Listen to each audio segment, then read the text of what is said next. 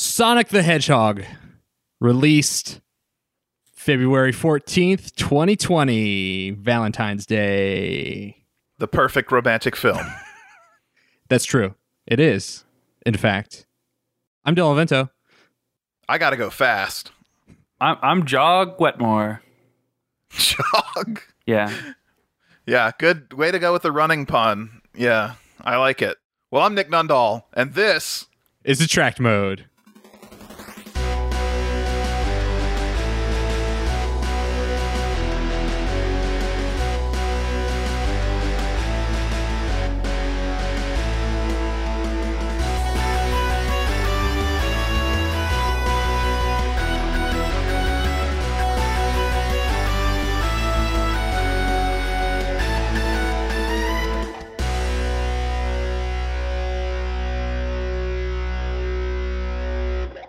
Should we update the audience at our about our change in circumstance?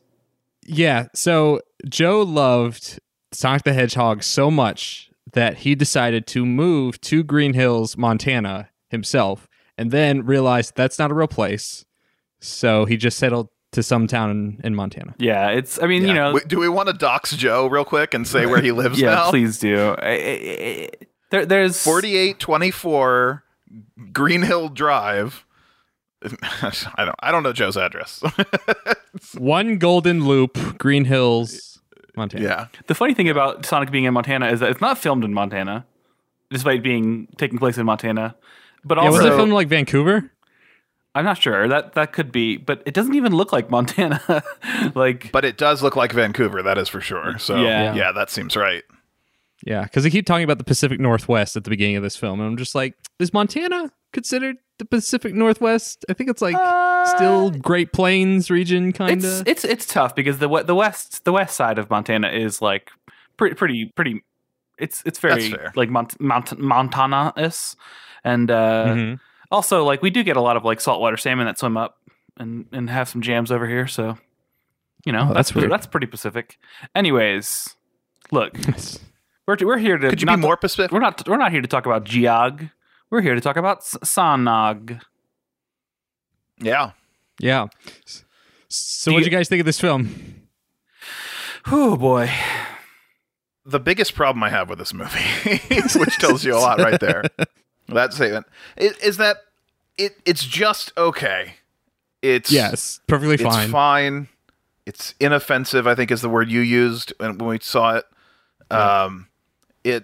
It just didn't leave a big mark on me, but it has moments, and it has like I love Ben Schwartz as Sonic.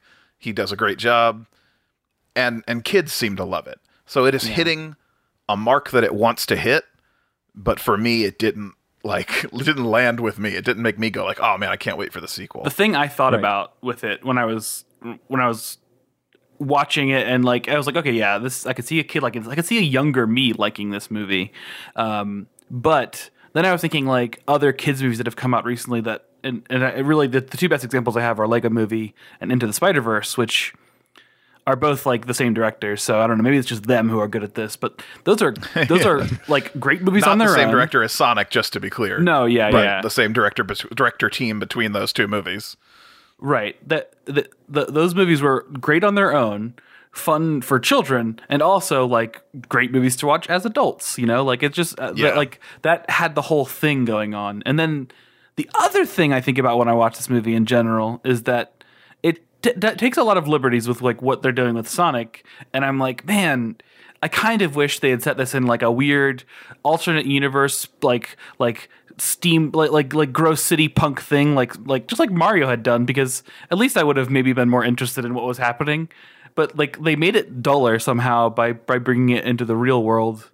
Well, right, like weirdly, Sonic does have like these weird industrial cities that Robotnik has created, and they are fully like, you know, that bizarre otherworld alternate reality thing would have fit perfectly. But instead we got Vancouver, Montana. Here's my pitch for this movie. You start off with an actual like live hedgehog, and then he gets pulled into another dimension and becomes a blue man Ben Schwartz. And And that's just painted Ben Schwartz. He doesn't have any of the other Sonic. And he's got to stop features. President Robotnik. And that's the movie. I think it would be a good time. That horrifying YouTube video of the guy pretending to be dressed up as Sonic, scarfing down chili dogs. Oh, I'm actually not familiar with this, but now I'll show it to you afterwards. You will enjoy this. And it's a bad out of tune like Green Hill Zone music tied to it. Oh man. Eating hot dogs at the speed of sound. Should we start this review at the speed of sound? I suppose. I mean, we're taking a slow run up to it, that's for sure. So what's this movie about, Joe? Well, all right. I guess so Sonic, So what's this movie about, Dylan? Well, let me tell you. I got nothing. All right, let me tell you guys what this movie's about. Oh, hold on. We need to put up the spoiler warning. So in case if you're just getting to this point, please realize we are going to spoil the shit out of this entire movie. Yeah. So where do we open? We open on a beautiful CG rendering of a Sonic game island. Like it looks like Green Hill Zone, even though it's not called that for whatever reason in this movie. It's just called the island. This is where I'm from. I'm from the island. Yeah. Enter a Brooklyn accent talking about the history of dinosaurs. No, but we do get a very New Yorkie or New Jerseyan accent through Ben Schwartz playing Sonic. So he does come in and he says that this is his like home. I guess actually we don't open on the baby. We open on the city. That's right, because there's an in media res combat with Robotnik. But then he kind of says, "All right." After you watch him blow up some cars and stuff, Record Robotnik scratch flying. Yeah, exactly. It's the kind of opening that's definitely like, our opening's a little bit too dull. We need to like inject a moment of action in there just to like get people like, get people pumped and ready for what's coming later at the very end of the movie. Right. It definitely feels like an editing choice rather than an actual like storyboard. I don't know if that's the case or if it's just like you need to prime children for the long delay in between action scenes. You got to press that pump. Yeah. Or like here's some action at the start. This movie does like one of the what I consider like a cardinal sin for a lot of films, that like all of its good bits are in the trailers. Yes. And then you're just watching everything they deemed not good enough to make to the trailers for the rest of the movie. Waiting for the trailer moments. Right, because the part where Jim Carrey is he's flying in his hovercraft, whatever you call his ship, and like chasing Sonic through San Francisco, he does like, "That was an illegal left, by the way," and is chasing him. And like that sounds like Eggman. That's that one part where like Jim Carrey actually sounds more and more like Eggman in that one like line of dialogue, and it's the first fucking 5 minutes of the movie, so it doesn't like, okay. And then like the rest is like kinda Eggman-ish. It's like, Robotnik Ventura. I don't know. I was really bothered by that. But yeah, so they do the record scratch, and then he's like, "How did I get here?" And then rewind. So then we get Baby Sonic, and I think it's disgusting. It's not great. I don't know what it is about these weird proportions that this movie, from the original trailer when it came out, we had super long legs Sonic. Then they fixed it when people complained, but I feel like the team behind the CG only did that because they got that response, right? So that team is sort of inherently geared towards weird proportions. Yeah. And they didn't show Baby Sonic in the trailer, so they didn't get feedback on that. So we get this like overly stubby-legged, big head. I know that's what babies look like. I really want to see the original Baby Sonic though. This probably is that. I don't think they would have had to change it, right? I'm not sure. I don't. You think it would have had like gross long legs? Like, well, the eyes would have been a different size, maybe. Right. Yeah, it would have been less cartoony in its facial features. Human teeth. Fair enough. And the fur color was different. They at least did like editing to make it match up with like because they redid the textures on like the everything, the gloves and whatever. But well, he has gloves now. Yeah, he didn't before, originally, right? Yeah. So we find out that Sonic has special powers. It's just something you have to accept right out as like, I was born with powers. Boom, done. Okay. Yeah, like that's fine. That's fine. Like, I mean, I guess that's inherent to his quality in the games too. They just never really express it Make a big as deal out of it. explicitly as that.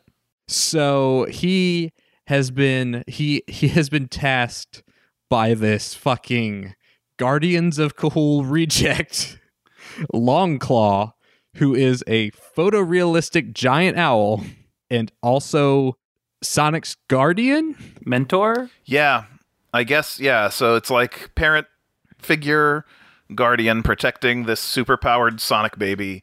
But the first thing it says is like, hey, if you ever get like, if we ever get found, you got to run. And then as that's being said, an arrow flies into the house and shoots her in the chest or something. Like, I did not expect that level of violence right out the gate in this movie. So she gets shot and they run away a little bit, and she demonstrates that these golden rings that she carries, which are straight out of the games, of course, have the ability to open portals to different places, different worlds. Right. And she says, Sonic, you gotta run. You gotta keep your power hidden. Run, Sonic, run! Yes. Yeah. And she opens a portal to another world and gives him a map and says, take all these coins. If anyone finds you, jump to the next world. This is a ding for me early on because all right. Well, that's the sound the rings make. Yes. Yeah. Thank you, Joe. Thank you for pointing that out. I do like. All right, you got to get setup done. I get it. You got to get the movie going. But it is like such a condensed amount of things that they're trying to do. They're trying to have that like Obi-Wan Kenobi death moment. I think he even refers to her as Obi-Wan Kenobi at some point in the movie. He says she was basically my Obi-Wan. And it's like, I hate it. The condensing, like even having a mentor for just like 30 seconds of screen time. A mentor who taught us nothing other than to be afraid. Yeah, it's just such a weird. Also, only an excuse, I think, to shoehorn echidnas into the movie because they are being hunted by like the echidna tribe. So it's just a bunch of Knuckles chasing them. Which again, cool that we get to see Knuckles. But also, why is the owl photorealistic and then everyone else is a cartoon character? I think it's fine. Like the contrast between those didn't bother me, but it is definitely that this character was set up solely to be an excuse to show echidnas, because you could have easily just had it start on Earth and say Sonic said, I came from another world where I had to flee. Right. And not shown any of that stuff. And, and it would have been fine. Everyone would have bought that right off the bat. Or like we talked about, like not do the fake out start and have it literally just begin with Robotnik hunting him and catch us up throughout the movie. Which would have also worked. Yeah. So we jump forward 10 years in the future to sunny Green Hills, Montana, which I'm gonna be honest, I kind of like the concept of incorporating names from the like if Sonic went to Vegas at one point in the movie, I'd be okay with that because there is a casino zone. Yeah. But and there's a San Francisco zone in Sonic Adventure. So like they do stuff like that throughout the movie when he's teleporting to like you said, there's San Francisco, but then there's also the pyramids, which happens, to be very similar to levels in the game. So, I mean, you do kind of get that, I guess. But I do have a pretty strong opposition to just the idea of setting this movie on Earth anyhow. I mean, there's so many complaints up front about like just the approach they made for this movie. Because the beginning, the one thing that it did have was the what looked like the Green Hills Zone in the original Dimension was actually really cool to look at. Like it had the loop-de-loops and it had the checkered dirt. And I don't know, it was like I would watch a movie in this weird setting and you could just make all the characters animated. The Knuckles look cool, the owl, whatever. Yeah. And it's not like fully CG animated movies don't work. Clearly that there is an audience for that. It's the same audience. It's children. Right. I wonder where along the line someone was like, no, it has to be on Earth. And the only thing I can think of is that they wanted to have Earth reference humor because that kind of humor doesn't require like good writing. I mean, honestly, it doesn't. You can just throw in a reference anywhere and you'll get a portion of the audience that goes, haha, yeah. But the counter argument to that is, of course, that you can still reference things without it making sense. Like, you could have Sonic be in Sonic's world and then have him reference Star Wars, and it's like, sure, whatever, it doesn't matter. Star Wars is universal. This movie's rationality doesn't matter, but also, like, what are these pop culture references playing to? Because, like, kids aren't, like, the record scratch, oh, you're probably wondering how I got here. Like, It's like an 80s reference, right? Like what kid is going to I like don't think there was a get that? literal record scratch, was there? But there was it's adapted from a meme, basically. It's like a evolution.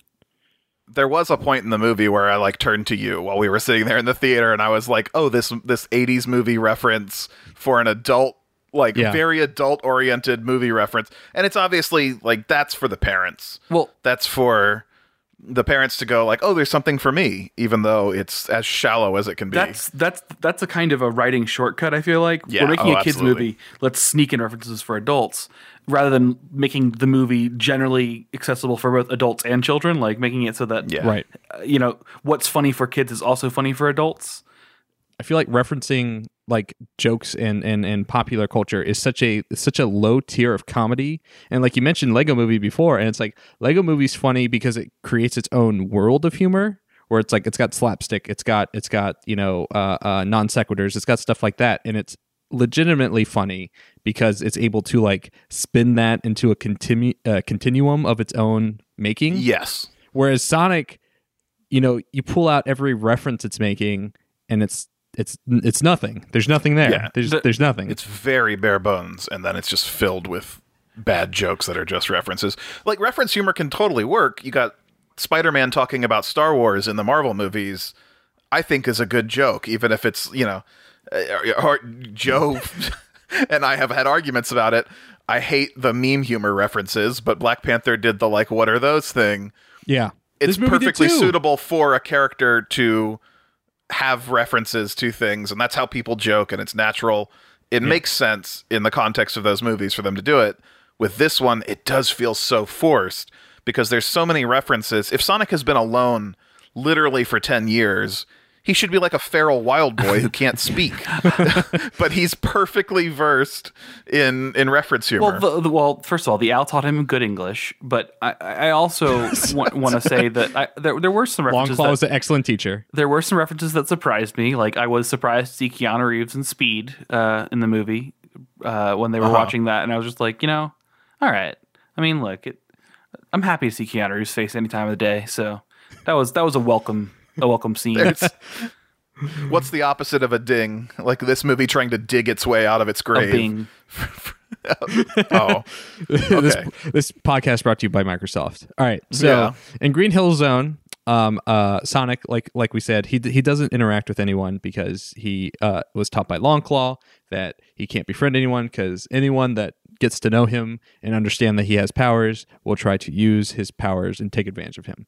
So he spent the past decade hopping between worlds, and every time I guess he fucks up in a world or what, he leaves it. I wonder about that because they do show his map of worlds, and there's an X on the island that he starts on.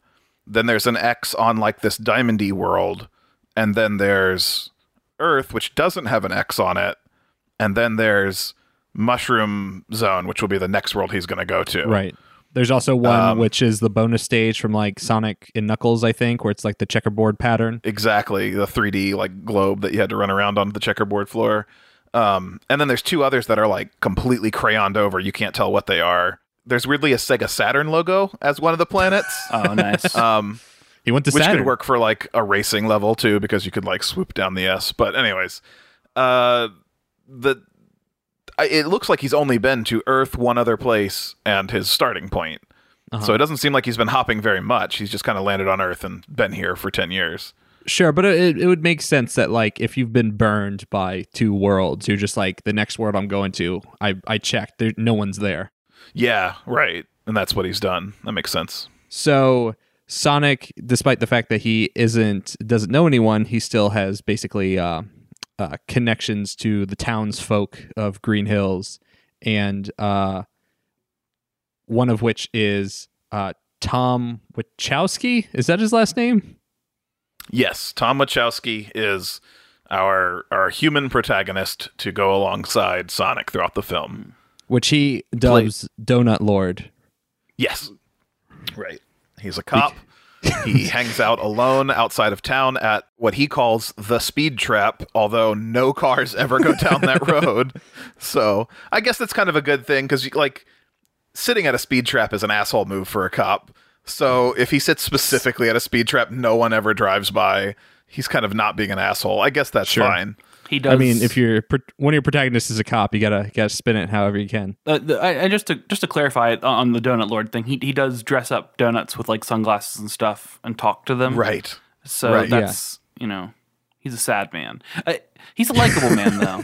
He's a likable man, and that's really like the only quality. Is he likable? I guess he's likable in the sense that he doesn't do bad things. Right. Like he's not waiting at a speed trap where people actually, where he can catch people.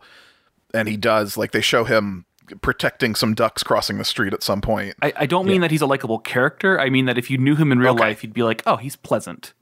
He's a nice guy. And then he turns out to be like a serial killer. Yeah, that wouldn't be surprising. He has like a cage in his basement.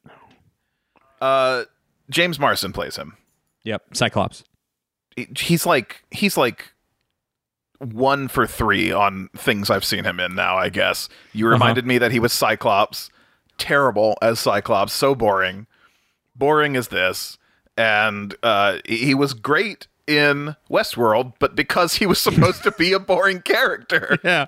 Like, he's just the most boring actor. And I'm sorry for him to say that, but oh my God. He's supposed to be Milquetoast Cowboy in Westworld, and he pulls it off magnificently. Doesn't he play Piccolo or something? Or is that a different James? Piccolo in the Dragon Ball Z movie? In the live action one? Yeah. No, I don't remember. I'll look forward to being bored with him there, I'm sure. Wait, but we don't have to watch that, do we? Because Dragon Ball is not. No, it's not a video game. Yeah. Oh, I mean, okay, good. Yeah, there are Dragon Ball video games, but weird moment of if they make a Dragon Ball Budokai the movie, then we're out of luck, guys. Lord. So can we just go through the other characters? Because there's like 4 characters in this movie. I just want to clarify though. James Marsters played Lord Piccolo, not James Marsden. So I'm sorry out there for all you Dragon Ball Evolution fans. Yeah. Also, sorry, James Marsden, your one chance at being mildly interesting has passed. So we've already said Ben Schwartz is voicing Sonic. Love Ben Schwartz. He's hilarious. I've been a fan of his internet stuff for years. Glad to see him in movies. Tika Sumpter is Maddie Wachowski, Tom's wife. She is a veterinarian. Sonic calls her Pretzel Lady because she does yoga, and he thinks that she's born without bones. Jim Carrey playing Dr. Ivo Robotnik. That is, the big draw, I think, for this movie, because Carrey has been out of films for so long, and getting to see him back in a goofy role is great. A lot of people are really excited. They're like, oh man, he's back to form. It's like old Jim Carrey again. I think it's a little too much like old Jim Carrey again. Yeah, he like kind of cranked it up to 11 there. I don't mind. Which is fine. I don't mind that he overdid it. I think his performance was like technically fun. It was like technically, and arguably the moments I liked from the most from the movie were watching Jim Carrey again. The problem is that it wasn't particularly special for Jim Carrey. Like it wasn't better than Ace Ventura or or anything from In Living Color or just anything that Jim Carrey has done. It's just I don't know. It's yeah, this will not stand out as one of his great characters. I think he put a lot of heart into it. I think he did his his best work given what he's playing, but it's a very one-dimensional character. It was so much more interesting to see him in Kick-Ass 2 as a unique type of character that was also eccentric. Even though that Kick-Ass 2 wasn't a great movie, Jim Carrey's role in that was like, oh, this is a neat thing to see Jim Carrey play. And I would like to see him in more movies, even though he's a crazy man. He is very crazy. But yeah, he's just being goofy. It brings a weird goofiness to Robotnik that I think is at odds with what Jim Carrey says about Robotnik, which is that he has no inner child. Like, I watched some interviews. He's like, he has no inner child. That's why he's the antithesis to Sonic. Sonic can play, and Robotnik can't play. But he's kind of playing the whole movie. There's a scene where he just dances with himself, yeah. Yeah, and like, it's really that he's lonely and doesn't know how to make friends, and I think that's a fine antithesis, because that's very present in the movie. Should we run through the scenes that actually speed us up to speed with Robotnik? Yeah, let's get some plot rolling. So we saw Tom talking with his donuts, and he's watching things, trying to get some speed readings. Nothing's happening. Then suddenly, boom, bang! Oh, it's like so many miles per hour. Something ran by. Not miles per hour. Yeah, not so many miles per hours, literal miles per hour happen. An entire stampede of tails showed up on a radar gun. So he's pushing 300. He's like 293, 297, and then finally a blur goes by that hits 300, and you see Sonic appear behind Tom, sneakily checking, and then like fist pumps. He's like, "Yeah, I got 300." So that's like a new high for Sonic in this moment, which is contrary to how clearly fast we see him go throughout the rest of the movie. Right. Like, he is blindingly fast, so much that he can stop time, basically, perceptively. A little, whatever. Just to comment again on Sonic's speed, actually, there's a point in the movie where he's like, "Oh, I need to get to San Francisco or whatever," and he runs into the Pacific Ocean, and based on his ability to stop time, he could just run around in random directions and then try to find himself stopping in San Francisco, and he could just end up there randomly by running through the earth. So we're getting into a much later point in the movie, but eventually this turns into a road trip movie that, you're right, his speed is so insane, never needs to be a road trip movie. He could just, it's like 2 seconds that he's gone across the country. He could just get a map, get a GPS, get anything, and know where San Francisco is and get there.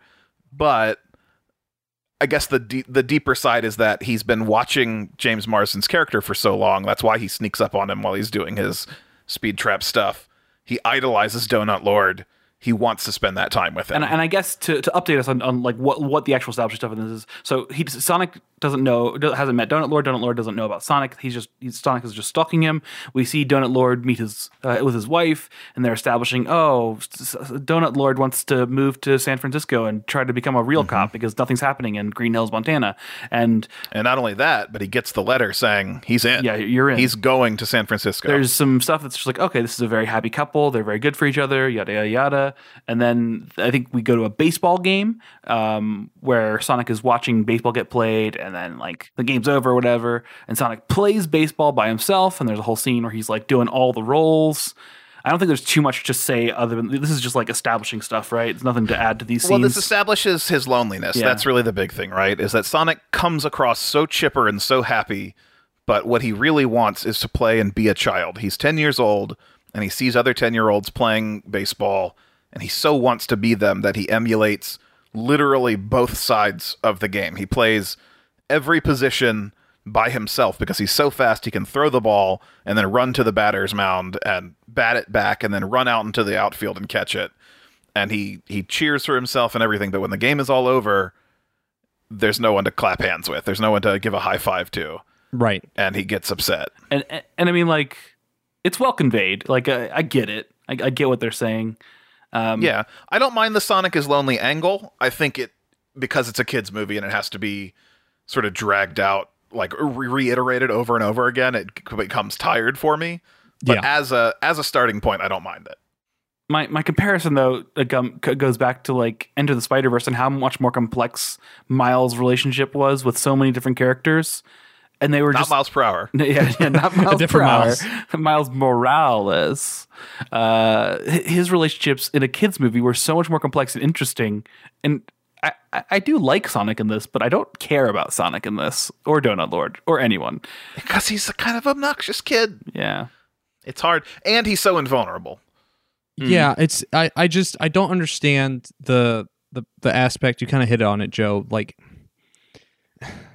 we see character development done well in movies, and that when we see it done poorly, you can like it feels like you're like through a fog, right? You're trying to grasp specifically like what makes this not work, because like Sonic's loneliness, like you said, Nick, gets iterated a lot at the beginning of the movie, and like unnecessarily so, because like okay, like I think kids got it the second time. You don't need to go on to the fifth and sixth. Yeah, but not only is it repeated, it is done heavy-handedly because he like has to like explicitly say I'm lonely. Like, yeah, dude, sad music's playing, you're being dour, and like it's a dimly lit scene. Like, I get it. Like you are sad. Like, this is a visual medium. I get that. You don't need to say also I'm sad.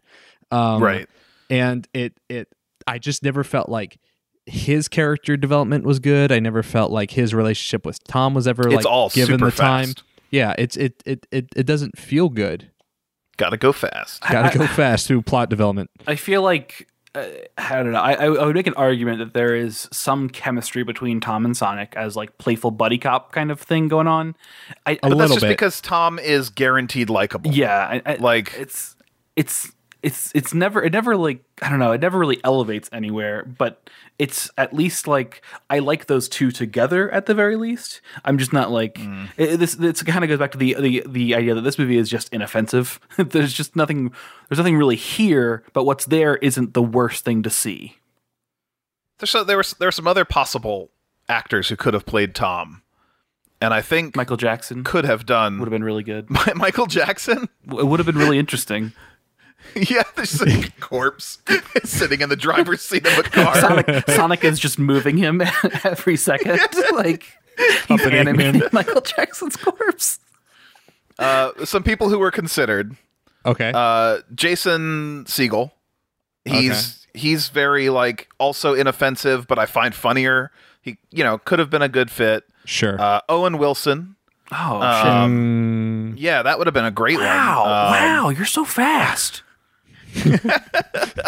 Oh my God. Ed Helms. Jack Black, who I often love, but then I think like the Goosebumps movie, and he often phones it in when he doesn't feel super attached, I think. Sure. So it would have to be like super into it, Jack Black. And maybe be able to play opposite Jim Carrey would help him do that. What about like what if we got like Ian McKellen opposite? Oh man, Sonic the Hedgehog. Super old local cop. Well, the last person considered was Paul Rudd, which of course everybody loves Paul Rudd. Yeah, he would have been great, but like those are some of the colorful options you could have had. I mean, well, I say colorful; they're all white men, but none of them were taken over guy who has no personality traits. Like. But even with Paul Rudd, like you said with Jack Black, he phones it in sometimes. Paul Rudd doesn't necessarily elevate a bad script. I feel like he's also he needs something good to work with. Melt away into like a non-role. Yeah.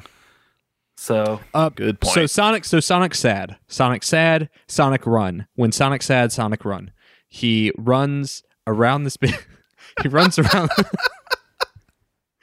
Gotta recap fast.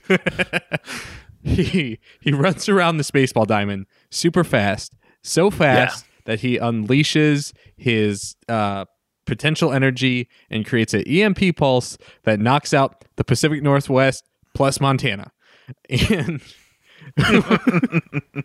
which is so power grid, just electric blue wave goes over everything. Power shuts off everywhere. People are freaking out. We get Adam Pally playing the like deputy sheriff, I guess, in this town. The incompetent one. Yeah, he's just an idiot. He can't do anything right. He doesn't even he's like afraid to answer the phone. So he picks up his cell phone and calls James Marsden to say, "Hey, what do I do?" Even though an EMP just went off and those cell phones definitely wouldn't work. But whatever. Okay. Man, Nick, you really just tore this movie a new one. Yeah. What happens here? Is there anything important that happens with that power outage like in the local script? I mean, no. Okay, so the big thing is they're dealing with it, and then we cut to like DC, the Pentagon, and a bunch of military guys, because every video game movie, like Dylan pointed out after we saw this, has to have a military-industrial complex plotline. But the military guys are like, "Oh, this power went out in a big way all across the Pacific Northwest and Montana. What do we do about this?" And they give the most shallow reasoning where they're like, "Well, we could send all of our super smart military guys," and they're like, "No, we have to go with someone crazy, someone who is absolutely insane and hard to handle. Let's call in Dr. Robotnik." So they just accept that and they move forward. I kind of like that they didn't waste time with it. Also, apparently one of those military guys was the voice of one of the robots in the old Sonic cartoon from the 90s. Oh, rad. So nice cool. Little cameo in there, but kind of mildly unimportant. I like how their justification, the backstory that they create for Robotnik in this is that he is a black ops government spook because they're in the Situation Room. I assume it's the Joint Chiefs or whatever, and they're like, you can't possibly want to send him in. Like, he's a loose cannon. He's insane. And like the lead guy goes, yeah, but he has taken care of so much stuff. Remember the insurgency in Uzbekistan? And they're like, no. It's like, exactly. Do you remember this place in something stan? And they're like, that's not a real country. Like, that's not even a country. And they're like, exactly. And like the idea that like Dr. Robotnik is the cleaner, he's the fixer that you call when all other lines have failed. It's like a ridiculous subplot. It's not even just that it's a ridiculous subplot, but why does this event warrant that? Like, right. Yes, something happened, but maybe a little more investigation before you call in I think they kind of justify that because they're like, well, we know it's not a dirty bomb, and we know it's not an attack, and we know it's not an EMP because like there are all these different things. Like, we've done observation on it. Like, they give the most bare bones logical defense for why they need to send in Robotnik. Yeah, and it's a kids movie. You don't need to waste time logicking that out, and I'm fine with it, honestly. It's inoffensive. Yes. So that brings us to the military in Montana, in Green Hill Zone. On the baseball diamond. On the baseball diamond, searching to find the evidence of what caused this, when Dr. Robotnik's Mack truck, custom design, big red robot eye thing rolls up, and he steps out. And we've all seen the trailer where he dresses down the lead military guy and tells him, I'm in charge, and is very childish, just toying with that guy. And it's just more to set up that Robotnik doesn't respect people, I guess. The difference between Sonic and Robotnik is that Robotnik isn't in touch with his inner child. Right, even though he's going to be super childish and be like, no, I'm in charge. Yeah. But also this scene in the trailer works magnificently. This scene in the movie is terrible. Do you think terrible?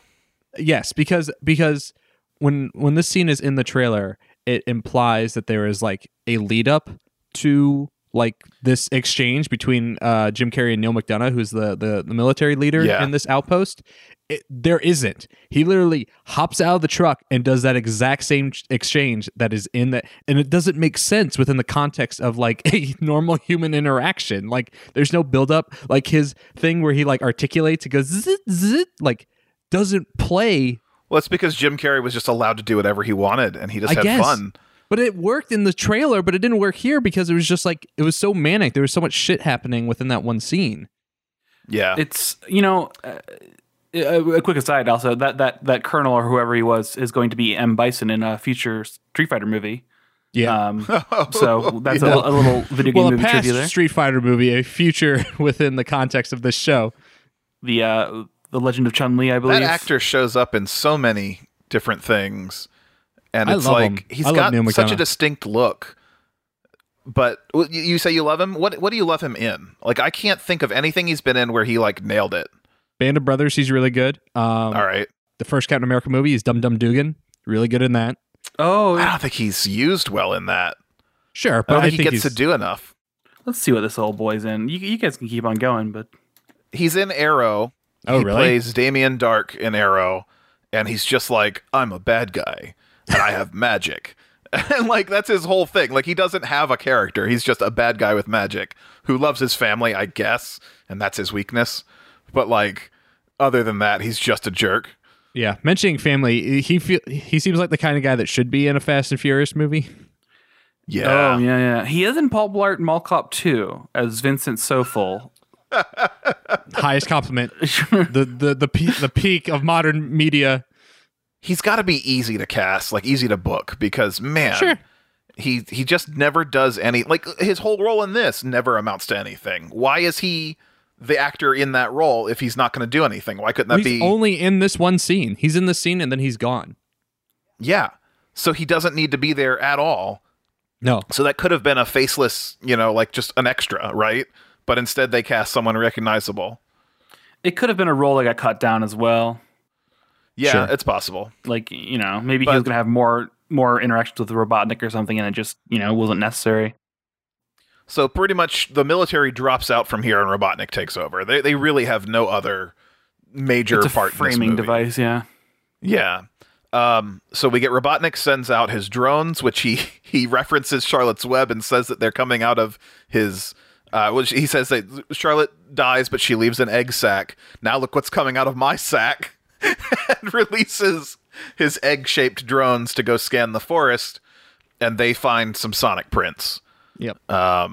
Which he quickly identifies because he's had special Native American training, so he knows that this is a creature that doesn't exist. He's checked a database of all living things.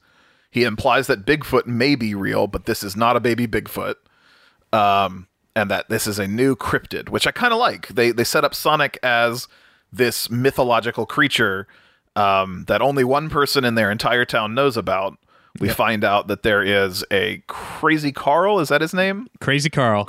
Crazy Carl is the only person in the town who's ever seen Sonic. He calls it the Blue Devil, which is a reference to Sonic's car in one of the racing games. Oh, really? He drives the Blue Devil. And then he holds up a picture, and everybody's going to love this moment. It's Sanic, the classic meme of the very poorly drawn Sonic the Hedgehog and misspelled. And that's what this crazy guy drew for his. I like that. I was a fan. It's a good joke. Honestly, I'm surprised it's not in the trailer. It feels like it's the one of two jokes in this entire movie that aren't in the trailer that work. But so I like the hunting down the cryptid thing. But Sonic panics now that he knows that he's being hunted, now that they're closing in on him. So he knows he's got to get out of this world. Mm-hmm. But the big thing is he's attached. He has all of this stuff. His Flash comics and his movies and everything else. He's in love with this place. He's really reluctant to go. And before he goes, he wants to drop in on James Marsden's house. Why is he there? Is there a particular reason that he goes to that house? Because he's Donut Lord, and he loves Donut Lord. But is that it? I mean, is there really no reason that he's there? That's the connective tissue, is that because he is attached to Donut Lord, the cop. He wants to spend some more wistful seconds looking through his window. Yeah. At James Marsden. Because up to this point in the movie, he's been a really creepy stalker looking through the window, spending time with Donut Lord and Pretzel Lady, watching movies with them and hanging out, even though they never know he's there. Here's why he goes back there, actually. He's about to use the rings to teleport out of his cave, but then he hears that the soldiers are nearby.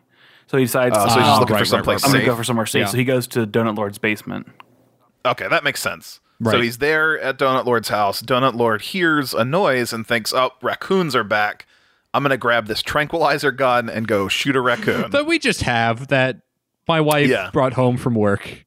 Well, she mentions that it's for bears. And in Montana, that makes some sense, I guess. You can imagine. You know how police officers come home and they declip their gun from their belt? Do you think she also does? And she they have a routine has the gun, together. The trank gun. They have that foam case that you put your gun in. She has one as well, and they put them next to each other.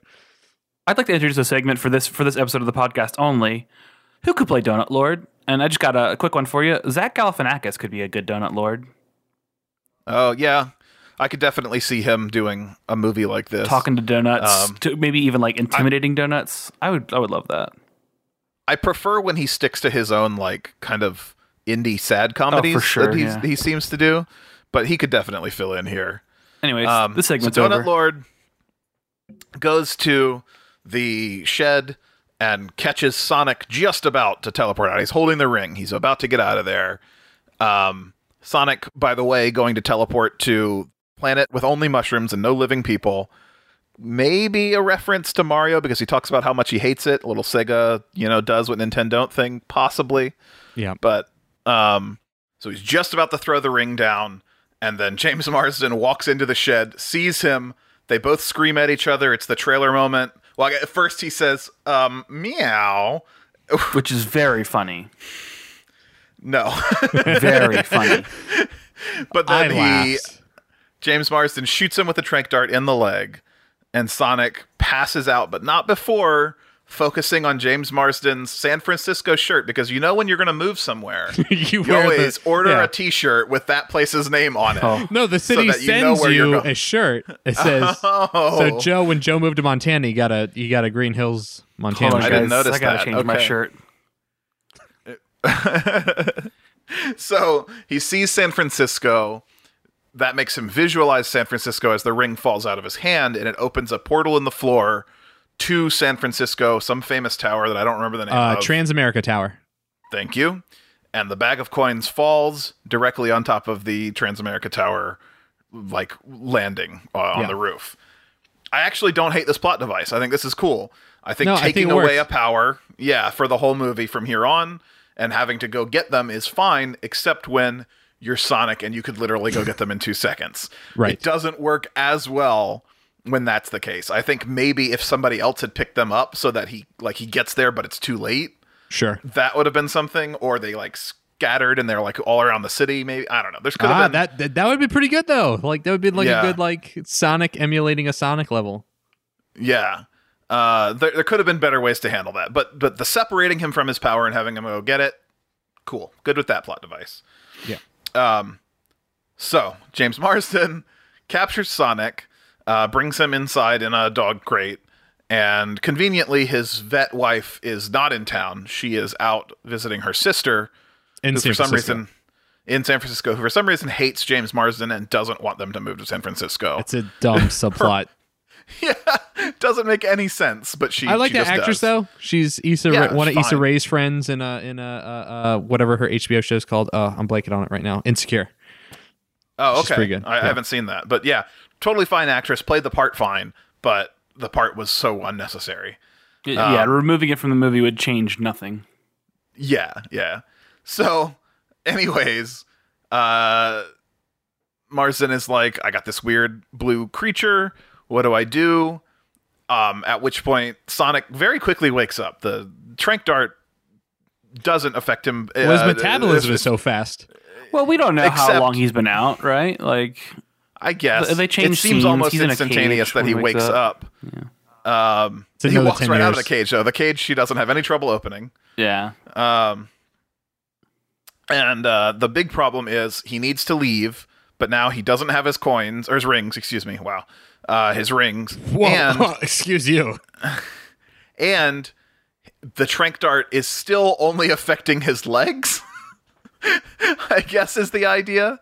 So he falls off the table. He can't walk. So he needs James Marsden to carry him to safety and to deal with Robotnik, which this does introduce Tom and Dr. Robotnik to each other for the first time when they've tracked Sonic to this house, and Robotnik knocks on the door and says, well, he doesn't literally knock on the door. James comes out, but he says, he needs to search the house and he wants Sonic to hide. Well, Tom, I'm getting things Dr. confused. Robotnik wants Sonic to hide. Can you hide Sonic? I want to have a good time looking for him. Sorry. Tom wants Sonic to hide. Sonic wants him to hide too. And Dr. Robotnik wants to search the house to find him. Okay, so that brings us to some this is where the movie kicks off, I think. Right. As far as everything up to this point was just set up. It gets really good from here. It doesn't do that, but at least it gets moving. We also get one of, I think, Nick's favorite exchanges in this entire film between... Also Joe's, I've learned since then. Yeah. Yes.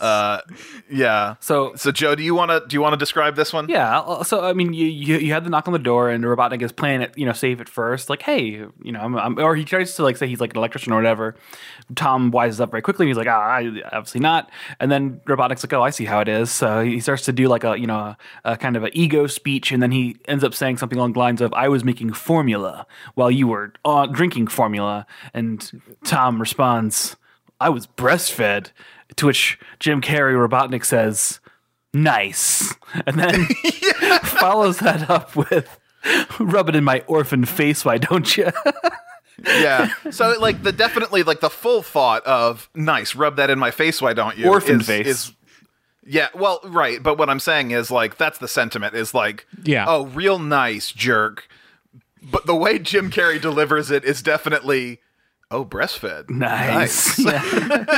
Nick and I did pause. Nick and I did not hear the rest of the exchange because when Jim Carrey goes nice, we just both lost it. It was just like, where are we? What is this film? Who thought to write this exchange? Well, there was just such. I think it's Jim Carrey because there's such a long pause. He was definitely like, I'm gonna make this about sucking titties, and then I'm gonna follow through with the line as written. It's such a weird, out of place joke, but it did elicit a genuine laugh. I mean, also, what a weird thing. Because it's out of place. What a weird thing for Tom to respond with to this anecdote. I didn't even have formula. Yeah. Whatever. He's a small town dude. They're proud of weird shit like that, rustic ass shit. Yeah, take that. Best joke in the America. movie. Can't believe it wasn't in the trailer. And that's it. We've now done the 2 jokes in the movie that weren't in the trailer. Well, there was... So the rest of this, everyone has seen. That's right. We're basically out of spoilers now. Yeah. Because if you've seen the trailer, you know the rest of the movie. I mean, the rest of the movie is also a joke, so... Yeah. So Tom ends up getting into a physical altercation with Robotnik, which is great. Robotnik threatens him with a drone that has guns on it, and Sonic reveals himself because he doesn't want Tom to get shot, and Tom uses the opportunity to just deck Jim Carrey in the face. Yeah. Love that. So not only is Robotnik a government spook, he has a license to kill. Yes, right. Yeah, and that's why he's like, you can't threaten to shoot me, and he's like, how could I shoot someone who doesn't exist? Like, he's going to eliminate Tom from all records when he kills him. I don't know. I actually enjoy that, there was just a solid punch in this moment, and, it felt like, all right, well, that's the small town hero doing his job. I don't know why that moment hit me, but it did. I guess you're saying you Jim do Carrey, like Tom. You like Donut Lord at this point. You're in. I love Donut Lord. He's the best character. James Marsden, immaculate actor, always plays the best nobody. So Tom scoops up Sonic, who can't walk for reasons that are dumb. And they run to the car and they get out of there. Meanwhile, we haven't really talked about Robotnik has a number 2 in this movie. Yeah. The trailer I thought made seem like he was going to be a major part of the movie. He seems really important because a lot of Jim Carrey's jokes are based on him in the trailer. This guy shows up and is like, "Oh, Dr. Robotnik, are you okay? We wanted to check on you." Well, why didn't you go check on the guy that we're chasing who has the weird alien creature we want to get? But this guy just doesn't have a role in this movie, and I don't know why he's even there at all. He just cares about Dr. Robotnik. Agent Stone. Yeah. It feels like they wanted him to be more, but then they just didn't do anything with it. Well, they also couldn't determine whether or not he was going to be incompetent or suave because he oscillates between both. Well, I think he's generally pretty solid, except Robotnik still makes fun of him no matter what, right? Even when he does well, or the trailer line of did you want a latte? And he's like, of course I do. I love the way you make them. He's mad at him even in that moment. But that is the other thing here. He clearly reveres Dr. Robotnik, and Dr. Robotnik clearly likes having him around, even if he doesn't want to admit it. So if Dr. Robotnik's whole thing is he has no inner child and can't play, but he's constantly playing and dancing around, and he is lonely because he has no friends, but he has this very dedicated Agent Stone who seems to be effectively his friend, what does any of that mean? There is no, reason for him to be a jerk. Means bad screenwriting. That's what that means. Yeah, I mean, this is a movie that is imitating a movie, right? Yes, you're absolutely right. It is all the pieces of other movies jammed in. They're like, E.T. was fun. Let's do a little bit of that. Remember that scene from those X-Men movies? Let's do that a bunch with a fast character. Yeah. In fact, let's just get James Marsden. He was in those movies. But the other ones, not the right ones, but we don't care. Not the ones with Quicksilver. But we're on a road trip now because Tom takes Sonic into the car, and they're they're trucking away. And they're making their way to the stupid. This is where that scene that comes up that you wanted to bring up, where Sonic can run all the way to the ocean from Montana in 2 seconds and back. So James Marsden wants to get rid of him. He wants to be like, okay, you're on your own. Yeah, I helped you once. We're even. Yeah. He sends him away. Sonic runs to the ocean and runs back and is like, I don't know where San Francisco is, so you're not helping me at all, you jerk. And James Marsden feels guilty, says, okay, fine, I'll take you to San Francisco. They get in the truck. They start heading on. They need to stop for like some supplies, gas and other things, food, snacks, or whatever. And we get this moment. First of all, we get product placement in this movie. Like the truck rolls up in front of the gas station, and it looks like every single truck commercial that has ever been. Where like, you know, it takes like center shot. It stops perfectly in the middle. It is not at all an organic shot for the movie. It is just, look at this truck. When you gotta go fast, choose a Dodge Ram. And the other product placement was equally bad in this movie, where it takes such an awkward center stage, and I wonder if I like that better or worse sometimes, because on the one hand, it's like, look, we're making art. If we want to call Sonic art, if we're going to say we're making our art, we're taking a break from our art to show you this commercial that was required to pay for this art, then we're going back to the art. They're separate things. That's so fair. The scene that sticks out the most to me is the moment earlier in the movie where Donut Lord is talking to his wife. Zillow? Yeah, and she's like, they're talking about moving to San Francisco. She's like, look at these. Look, I've pulled it up on Zillow. Here's the homes. Here's what Zillow has to show for where you can live in San Francisco. And it like shows. Have you heard of Zillow? It's a great site. Zillow's great. Turn her laptop and like just the Zillow home page is there, and it's like with the logo like displayed bigger than it would be on the actual website, just to make sure it gets in there. Yeah, it's so awkward. It doesn't contribute in any real way. It's just uncomfortable. And then the other is Olive Garden, where they're like, maybe we'll go to Olive Garden, because when you're here, you're family. We should save that for the end of the movie, because I do think weirdly like no, there's two scenes with Olive Garden. You're right. There's one that was earlier, and there's another one at the end. Yeah. So the point being, they stop, and it is like dead silent on the road. Sonic is playing behind the wheel of the truck while James Marsden's in the store, and then all of a sudden we hear like one motorcycle engine rev, and I thought like, oh, Robotnik's like pulling up on them. Right, yeah. But instead, the camera pans outside of the truck, and there's like this insane motorcycle like gang clubhouse with people spinning motorcycles in the parking lot, and they just parked right next to this thing, like, and it didn't make a sound until it needed to make a sound. Yeah. Fine, I guess. I just would have liked some ambient audio, some setup that it was there. It seems like it manifests out of nowhere. Right. There's like drag cars with like exhaust that like shoot gouts of flame and shit. Yeah.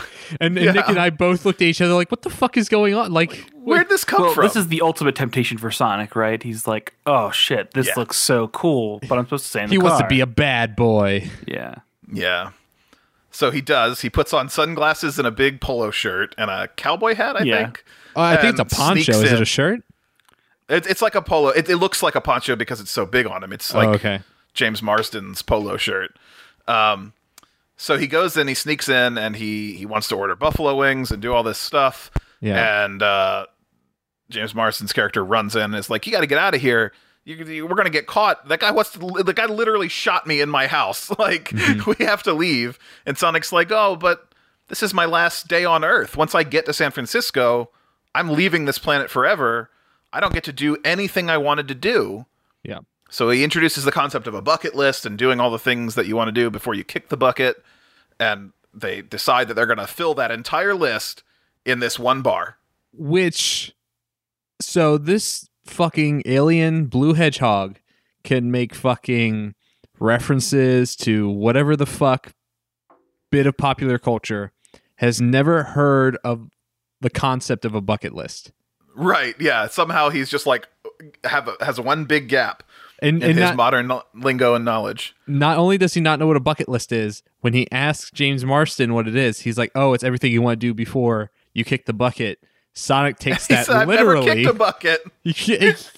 Which you can't have it both ways, movie. You can't have Sonic be this super ignorant, like, literalist kind of character. In a children's movie, you absolutely can, because kids did not mind. Yeah. Our theater was loving every joke. Kids were going nuts for it. And of course, so they set up the bucket list, and then like it shows them doing a bunch of things in the bar, playing darts and whatever, and dancing, line dancing. Literally everything Sonic can think of, which I guess if you're like super in the moment, all you would think of is things in the bar. But yeah, it's a bad montage of bar fun. But yeah, and also James Donut Lord and Sonic are becoming fast friends. Fast friends. There's There's also interlaced throughout this movie, there are references to the games, like in subtle ways and not subtle ways, obviously, because it's a video game character. But when he's writing the list down, and he's like, what do I want on my bucket list? And he's like thinking, I swear to God, there was like a 3, and I wanted to tell Nick this so bad when this scene was happening, but I swear to God, I thought for a second Sonic was going to write down, kiss a human woman. Oh, that would have been so man. good. Yeah, that's like a little secret reference. Yeah. Yeah. That would have been good. And like you could have done that in that bar scene as well. It just would be a little weird with him being 10 years old, I think. You know? But yeah, so they eat wings, they dance, they become friends, because why have character development when you can have a montage? Exactly. Totally fine. And unfortunately, at some point, a big angry biker guy gets mad at them, not for anything anyone does, but because they don't belong in this bar because they are hipsters. What? It's like, what is that joke? They're not dressed like hipsters. Like, Sonic is wearing a disguise, but it's not a hipster disguise. They don't act like hipsters, aside from the fact that I guess you could say hipsters, like, adopt a culture and try to, you know, like, do the fun things in a culture or whatever. Sure. But I just don't see the joke, other than they're like, what's a word people call people? It feels like a They call placeholder people joke. hipsters. Like they knew what the plot needed to do, and they were like, we just never figured out a better line. So, But this leads to our first, I think, major Quicksilver scene, where time freezes. the bar fight starts, and Sonic just moves so fast that nothing else can move in relative time to him, which sets up Sonic as being so much faster than he's ever been presented in the games. Exactly. Yeah, this is what I really want to get down to. They do not respect the game's lore at all, and I'm just really upset. It's like I don't want to get that nerdy about it. I don't want to get that nerdy about it, but Look, it does where set are up... the Chaos Emeralds, though? I'm legitimately upset about that. There's one. There's There one is? in the movie on the map of worlds. That's true. When Sonic unrolls the scroll, there's a representation of a Chaos Emerald. So I think they're going to be the plot for, like, because the whole thing with the expanded, like, lore of Sonic is that Knuckles' race, the Knuckles tribe or clan or whatever they're called. Echidnas, yeah. Yeah, they protect the Chaos Emeralds. Right. So they're probably hunting him down because, much like Infinity Stones, he's like imbued with a Chaos Emerald, I'll bet you. He's And the Captain Marvel of... Yeah. I think that's how he got his powers, is that he's imbued with a Chaos Emerald and they want to hunt him down and take it back, or take the power back or something. Sure. We'll get into that when we watch the sequel. But so Sonic can move so fast that time literally stops. Completely inconsistent with his ability to run 300 miles an hour. Completely inconsistent with his ability to run from Montana to the ocean and back. Like, it just doesn't... I hate that there's no rules here, because that means I can't buy any of the vulnerability merchandise. anymore. I can't buy any of the merch. Can't buy any of the merchandise. I need rules to buy merch. That's how it works. You say that. I do like their solution for setting up the final conflict. Yeah. But we'll get to that. Except their solution for the solution is awful. Yeah. But yes, And I know where you're going, good, and I do like that too. But anyways, so the bar fight. So they do this Quicksilver scene. Yeah, they do the Quicksilver scene. He eats a bunch of chili dogs in this reference. He raps. So that's another fun thing. He stops and takes a selfie with someone, meaning the camera can move at the same speed as Sonic to be able to take that shot of the lens. Right. Yeah, the move flash fast goes enough. off.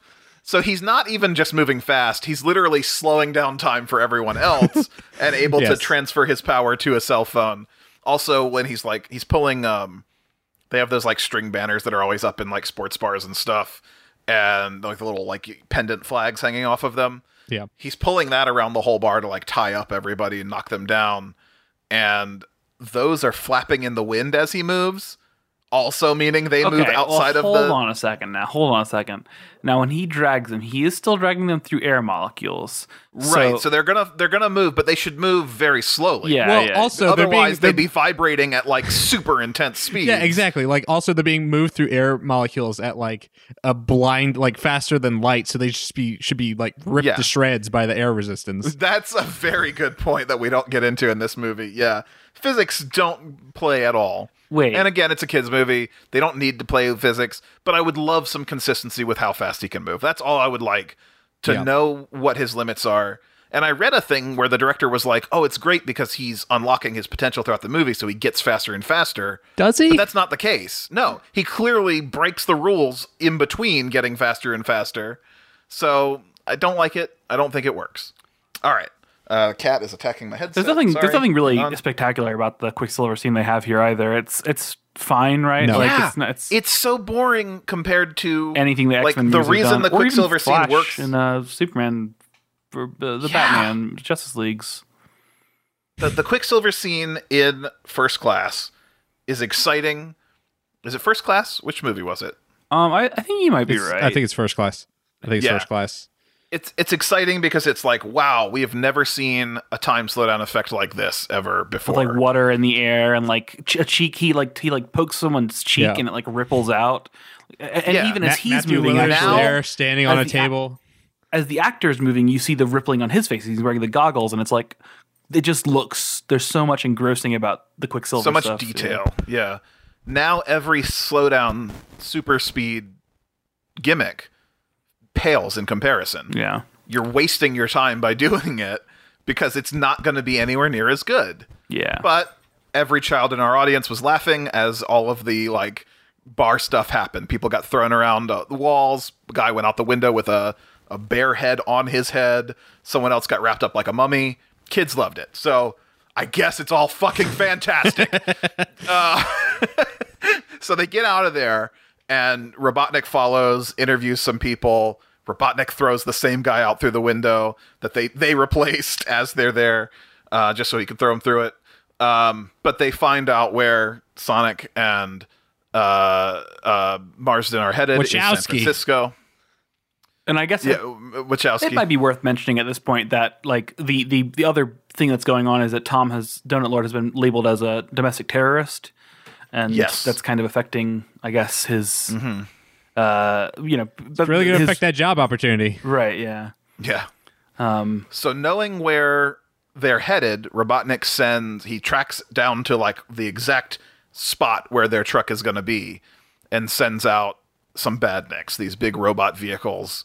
He like handpicks one and it sends it out and it's this big tank. And we have a kind of a fun gimmick here where they're fighting this tank. Sonic does his first spin dash of the movie and hits the tank and explodes it, flips it over, breaks it all to pieces, and then, unfortunately, it happens to be like that is literally shown in the trailer, and the follow-up joke is shown in the trailer, which is, he says, "Is that all you got?" And Jim Carrey says, "No, I don't." Or, "No, it's not. Thanks for asking." And the robot has another robot inside it. And they fight that robot, and that robot has another robot inside it. And this keeps on going until we get down to a teeny tiny robot, also shown in the goddamn trailer, cutting off the roof of the car. Yep. Just this entire action sequence, basically, I saw before I saw the movie. And I don't know what the point was. Other than that, in the middle of this action sequence, what they didn't show in the trailer is that Sonic takes the wheel for a little bit so James Marsden can swing a big Maglite flashlight to beat one of the robots to death. Completely unnecessary when you know that Sonic has the ability to roll into a ball and break these things apart. Yep. But risks his life, puts Sonic, a 10-year-old, behind the wheel of a truck at a high-speed pursuit. Okay, I don't know why that's there. They make it to San Francisco. They team up with the vet because Sonic has gotten hurt during these altercations. Basically, the last robot is a bomb and it blows up behind Sonic. And it's like a sticky bomb, which is weird. Yeah, fun joke. I mean, that it clings to you. You can't get rid of it. You throw it and you think it's gone, but then you look down and it's on your hand again. All fine visual. I thought the comment was going to be how Sonic has yet to take his gloves off in this film because it originally sticks to the palm of his glove. I'm like, okay, we're going to see what his fucking just hands pull your look like. glove off and throw the glove, and you'd be fine. Yes, but I it's thought not the a glove. exact same thing. It's his real hand. It's oh my god, that'd be terrifying. Yeah, I do think that's interesting because Sonic has the gloves as a baby in this movie as well, and they like grow with him, I guess, and never get like worn out. Yeah. They don't look like human gloves. They're like weirdly, Mickey Mouse gloves. Like, perfect. Yeah. Yeah. Unimportant, but weird. Anyways, so because Sonic is hurt, they go to the vet. They go to the sister. Well, the wife is the vet, but at the sister's house. Yep. Which gives us an opportunity for the wife to join the team up for the rest of the movie, which is kind of cool. And her vet abilities don't really matter. Like the fact that she's trained to help animals, you would think was like you assume is going to be the medical setup from the beginning of the movie that pays off here, but instead she's like, I have smelling salts in my human first aid kit. Let's use that instead. And she wakes up Sonic with smelling salts, and he's fine, totally undamaged. Doesn't matter. Yep. Some good nose torque goes a long way. And then the only other important thing that happens in this scene, of course, because I have to assume they're going to come out with a line of actual merch for these at some point. But the little girl who is the daughter of the sister, so James Marsden's niece, sees that Sonic's shoes are all torn up and his feet are poking out the bottom of them. And she brings him a pair of bright red and white sneakers that look exactly like the sneakers from the game. Yeah. And he's like, no one's ever given me a gift before. And well, first he goes, what are those? And then she gives him the shoes. Yeah.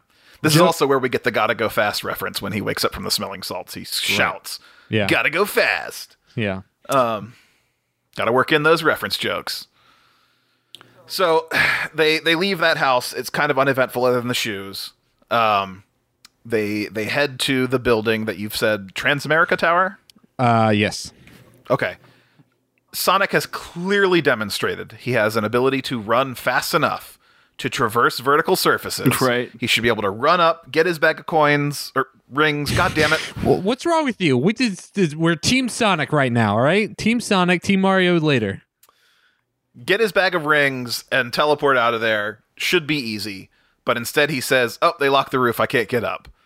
So James Marsden and wife have to join the adventure to go up the stairs. There's some jokes also from the goddamn fucking trailer of them hiding Sonic in a bag and people thinking he's like carrying a child around in a duffel bag. It's not my child. Unimportant.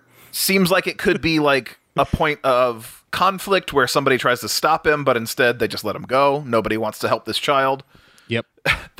I can relate. My assumption would be he's taking that child up to that roof and he's going to throw him off. We got to arrest this man. Wouldn't that be crazy? Nothing of consequence happens. Yeah.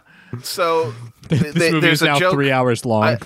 I don't want to steal this joke, but like I'm going to reference the movie pitch series. What is it just called? Pitch the Screen Rant by yeah, it is Screen Rant. Yes, Pitch Meeting is the series. Pitch Meeting, thank you. Yeah. He always says the line, super easy, barely an inconvenience. And that's like everything in this movie. Like, nothing matters. So they get up to the tower. Sonic has the rings. He's about to open the portal, but he's hesitant, naturally, because he still doesn't want to give up what he's got. He's made real friends. He's checked off all these bucket list things with them. He's got an opportunity here, but he has to go because he has to stay safe, because that's what Longclaw taught him. Fear is the powerful motivator that Longclaw wanted to instill in him. But Robotnik knew exactly where he was going and shows up at this very moment to unleash an arsenal of rockets on him. Which, under normal conditions, not a big deal for Sonic. Sonic can move so fast he freezes time, so he literally does the tapping his foot, looking at his wrist animation from the games while he has time frozen and all the rockets moving.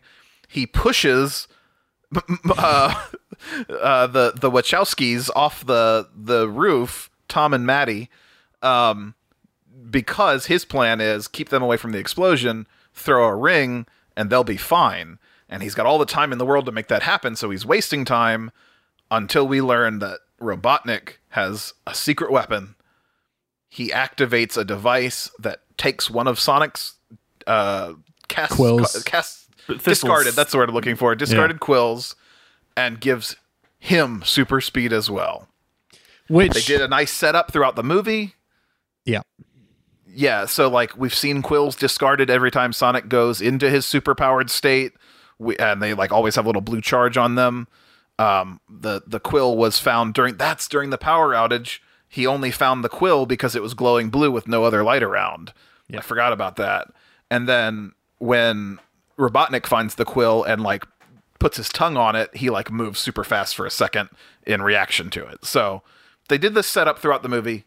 Great kids movie plot item. Also, I'm happy with that. In this scene, there's some good like visual tension where we see that Sonic's moving fast, everything, he's getting all these rockets and he's like having a fun time, but we see Robotnik's finger slowly moving towards a button. And because Sonic is wasting so much time. If Sonic had just moved fast, none of this would have been a problem. Right. But he's wasting time, and Robotnik has that to take advantage of his superpowered device. So my question about this scene, and I know they don't give a fuck about physics at this point. Laws of physics are out the window. But if I am a human being, like we can accept that Sonic falling off of a tower. No, well, there's that. Oh. Yeah, like the timing of them falling and hitting the ground is not correct. But Sonic can move like blindingly fast because he's Sonic. Like he has that ability. It's imbued into his physiology. It won't affect him. Robotnik is a human man, and the ability to move as fast as Sonic has been imbued into the machine, not him. Now, I've seen what supersonic speeds do to a human being, and you have to you have to make a lot of... Where did you see that? Well, they have videotapes of like, people trying to break the land speed record, but like... Yeah, okay. You're talking about G-forces making someone pass out. Yeah. Right. Because their brain literally compresses in their skull up against the back end of it. And all the blood pulls into the... And they have safeguards against that. Like, fighter jet pilots have like suits that like compress their bodies like a tube of toothpaste so they like blood stays in their heads. Robotnik doesn't have any of that. He does have a flight suit. He does have a flight suit. He's very proud of his how flight it suit. Protects him. Yeah. But also, I think I'm willing to accept super technology is magic. Fine. Like, yeah, I mean, it has to be because we don't have any choice. But we are not agents in this matter. He would need to be supercharged to operate the vehicle moving that fast anyhow, right? Exactly. He would have to be. Right, to react to anything. So I think the current runs through him as well as the ship. Maybe it makes a field that operates within. Sure. It's kind of like in The Flash, which this obviously borrows from heavily. Here we go. When you have the Speed Force, you can kind of create an extension of the Speed Force around you and bring other people into that kind of, like you could vibrate them so that they resonate as fast and they can operate in the Speed Force time. It's kind of like that, but Sonic isn't the fucking Flash. So, anyways, it's really just stealing. Like, these people just made a Flash movie with a blue character. Shit. You mean the antithesis of red is blue, so we have to go with blue. Right. So we now catch up to the beginning of the movie. We are in this chase scene through downtown San Francisco. It's very weird being someone that's been to San Francisco multiple times, like being like, I've walked down that street. I've been to that CVS. There's literally like a CVS on a corner Here's a street I'd like to ask you about then. Did you happen on your visits to San Francisco notice when they passed by Mega Drive? Oh, I didn't see that. It's one of the road signs that you only get like just a split second to see, but there is a road sign for Mega Drive in this chase scene. That's pretty good. Yeah, that's a nice little nested reference. Also, we have explained at this point that Robotnik has apparently free license to kill imbued to him by the U.S. government, which is good because he's murdering a lot of people in San Francisco. Carelessly firing rockets down crowded streets full of no people, like no pedestrians, all motorists, just cars. Yeah. And he is just demolishing cars willy-nilly, and it's like, are these cars parked? Are they unoccupied? What is happening? Did Robotnik literally just kill like scores of people in his crusade to capture one blue hedgehog? I think he did. It's I great. think those people are dead. Amazing. It's also worth noting that. So the Sonic pushes the people off the roof, and the Robotnik goes into super speed mode as well. Sonic jumps off to throw the ring down. He does get the ring to catch the people falling. They're still falling like at speed, right? And when they get they're at terminal velocity. They go into a barn. They get thrown into a barn with hay, but I'm pretty sure that would still kill them. This is cartoon movie logic, so I guess Assassin's Creed once again proved that you can jump into hay. Exactly. Video game logic, cartoon logic. It doesn't. Yeah, obviously that would be very painful, devastating, possibly killing them. Wouldn't it be cool though if it cut to them like after the fight and it was just like they have broken necks and like the hay and they're just like covered in flies. Full body cast for both of them. Yeah, there are a number of moments in this movie where I wish physics would just suddenly turn on. So there's, at the end of the movie, there is a high five, but Sonic gets so excited for the high five he that runs around the town first and then comes in for it, and it goes into like slow-mo and zooms in on the hands. And I so wanted this X-ray vision, like Mortal Kombat fatality where you see James Marsden's hand with all the bones inside just get liquefied by the collapse of Sonic's hand against it. It would have been so incredible. Obviously, completely out of place would be terrible for this movie, but I don't know. But I wanted it so bad. Like there was this just, please let this happen moment. Okay, back to action as it's happening. Sonic throws a portal to try to get away from Robotnik, does successfully throw several portals, and he bounces all around the world. We get the pyramids in Egypt. We get other places. Paris, the Great Wall of China. Yeah. Dr. Robotnik we get a destroyed. Mime joke. Yeah, he destroyed the Sphinx for some reason. That's great. Yeah. Yeah, he's got all this carte blanche, American government power. What happens when he starts destroying monuments in other countries? Right. But anyways, they end up teleporting back to Green Hill Zone, and Sonic narrowly fails to outrun a rocket explosion, which throws him unconscious into this middle of town square in, not Green Hill Zone, the town of Green Hills, Montana. Green Hills, Montana. Yes. Thank you. So Sonic is unconscious, and this is the best moment in the movie for me. Sonic is laying there in the street. Sonic not talking, best part. Yeah. James Marsden decides to grab the rings because they're on the ground and to sneak up on Robotnik. And while he's doing that, they have a good like fight on top of the Robotnik's jet thing. James Marsden gets thrown down. Evil villain monologue has this moment where Jim Carrey has to say, "Why are you throwing your life away for an alien? This weird little creature shouldn't mean anything to you." And then he says, "And look, you're too late anyway." He's already, he doesn't say anything. He's just like kind of points to Sonic's limp body and is like, "Doesn't matter anyways. You've wasted your effort because look what happened." And our theater, throughout the entire movie, children have been commenting about what they see on screen. They're like, "Oh, he's running fast. Oh, he's playing baseball. Oh, he's doing this." Like the entire movie, there was child commentary. And this one little girl shouts out, "He's dead." And in this moment, you have to believe that little girl really thought that's where this movie ends. That she's gone through this 2 hour or hour and a half experience of building up her relationship with Sonic the Hedgehog, only to witness him die and the bad guy win at the end. And she seems so crushed. But we get the stupidest resolution in the world, which is James Marsden says, "I'd throw my life away for him because he has more humanity than you'll ever have, and he's my friend." And Sonic's eyes open. They're crackling with blue energy.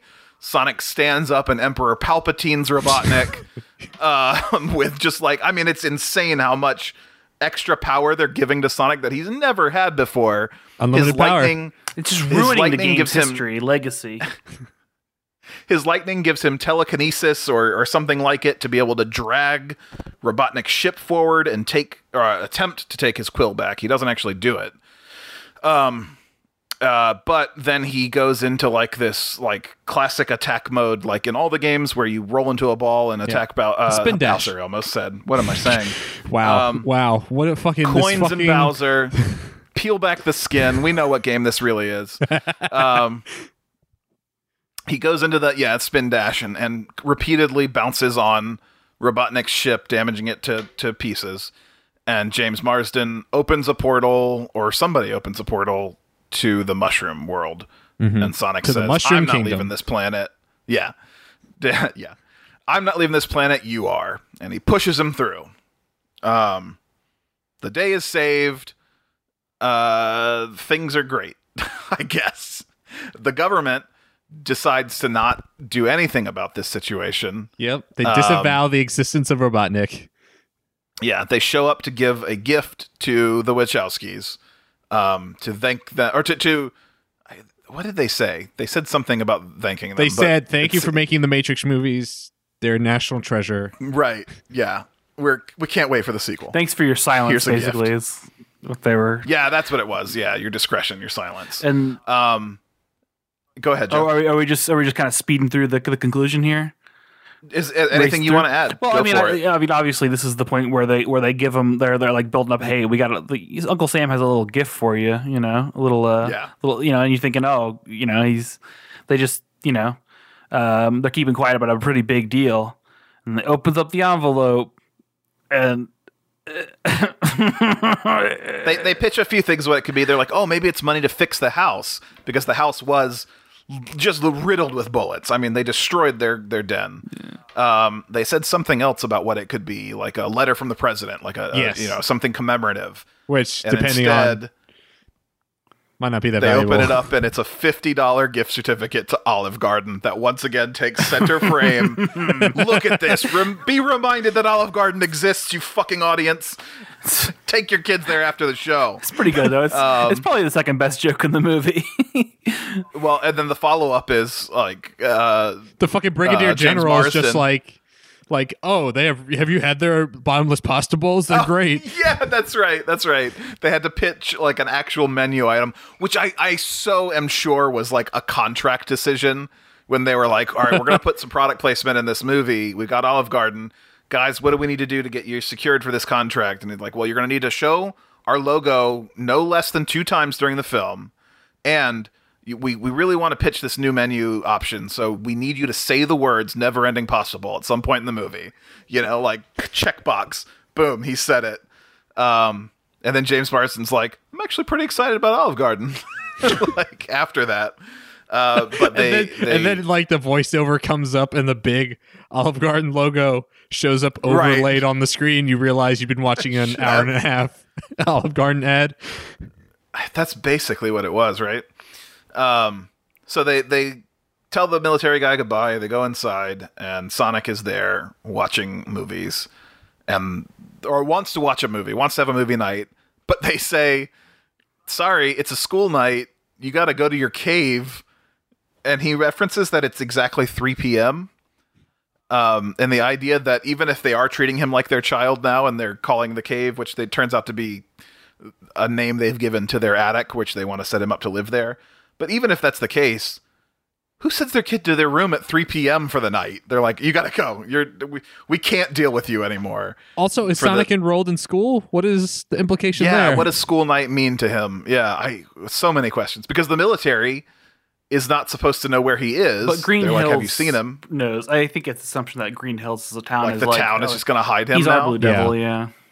All right, I'd accept that, I guess. I mean, I hate it, but whatever. Yeah, because all the townsfolk came to protect Sonic as well when they had their final confrontation. Yeah, that's true. Actually, with Jim Carrey, not Dr. Robotnik, like literally Jim Carrey. Literally, yeah, the actor. They're like, dude, you're fucking ruining our lives with your super deep into character. What's it called when someone method acting? Method acting, yeah. Your method acting of Dr. Robotnik is fucking insane. You can't build robots that attack us on set, Jim. It's not cool. All right. So there's Sonic has a room in their attic, which I already spoiled by saying it out of sequence. But they go up to the attic and they show him like, hey, we moved you in. You got a cool race car bed. All of your stuff from your secret spot in the woods has been moved in. Sonic You're going to be our flosses. son. Yeah. Oh my God. For the second time in the movie, by the way, he does the stupid floss dance. So unfortunately appropriate for a 10-year-old.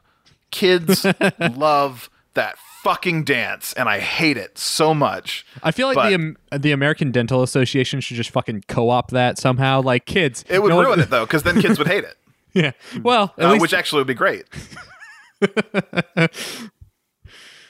what it is. Sonic's happy. So they're going to raise him, as their son, and that's the happily ever They're after. Sonic.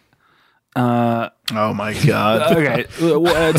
Two last like scenes in the movie, I guess you could say, right? But are you talking about the pre-credits and the mid-credits, right? Yeah. So Okay. The Go for it. Robotnik, we get to see where Robotnik's ended up. He's in that mushroom world. It's all mushrooms.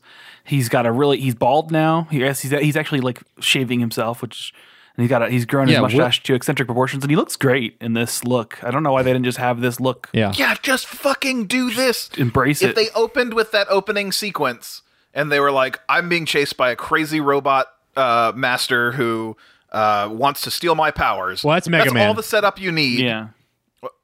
What was that? I'm sorry. So Robot Masters is Mega Man, but don't worry about it. Yeah, thank you. Yeah. This crazy scientist who builds robots is trying to chase me down to steal my powers. This is the world we're in. And then they end up like returning to the mushroom. He's like, I have to go to another world, or I have to go back home. And Robotnik follows him and becomes like crazy Robotnik chasing him around his world. That could be a whole movie that just ignores the need for this movie to set it up. You could just jump into it. But instead, we get the teaser at the end that maybe we'll get to see a more classic Robotnik in the future. And I guess it's likely that we will, given how well this opening weekend has gone. Yeah, like 65 million in its opening weekend.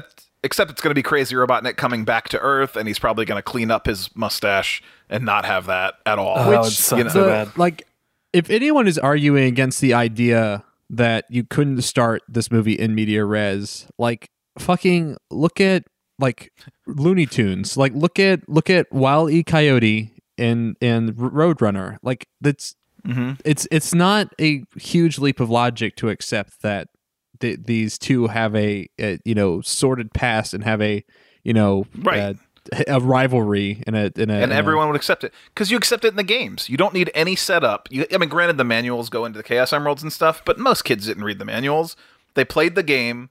They ran around and fought some robots, and then they met this weird guy who drove an egg-shaped vehicle, and they were like, this is my villain. I'm going to fight him. And it never became an issue as, like, someone playing the game who didn't follow it. Like, you didn't have to. You just played. So Sonic does call Robotnik Eggman in this movie in a way that multiple times. I do appreciate, because he says, "Oh, your robots look like eggs. You're now Mr. Eggman to me," which works. Which fits Donut Lord, Pretzel Lady. Right. Just why didn't they do that more? Why didn't they have better character development for the other aspects of this character? Yeah, I don't know if that's character development. I mean, I guess it is. It's a character trait that gets repeated at least. Yeah, it's not so much development, but yeah. Did you guys notice? All right, so in Robotnik's little mushroom scene, he's got that little rock friend that's got like a face carved into it or whatever. Right, he calls Agent Stone. Yeah, get it? Because the guy, his previous right hand man was Stone. Are you doing a bit, Joe? Because like that's not. Did you notice? That's the whole point. Like, did you get it? Of that.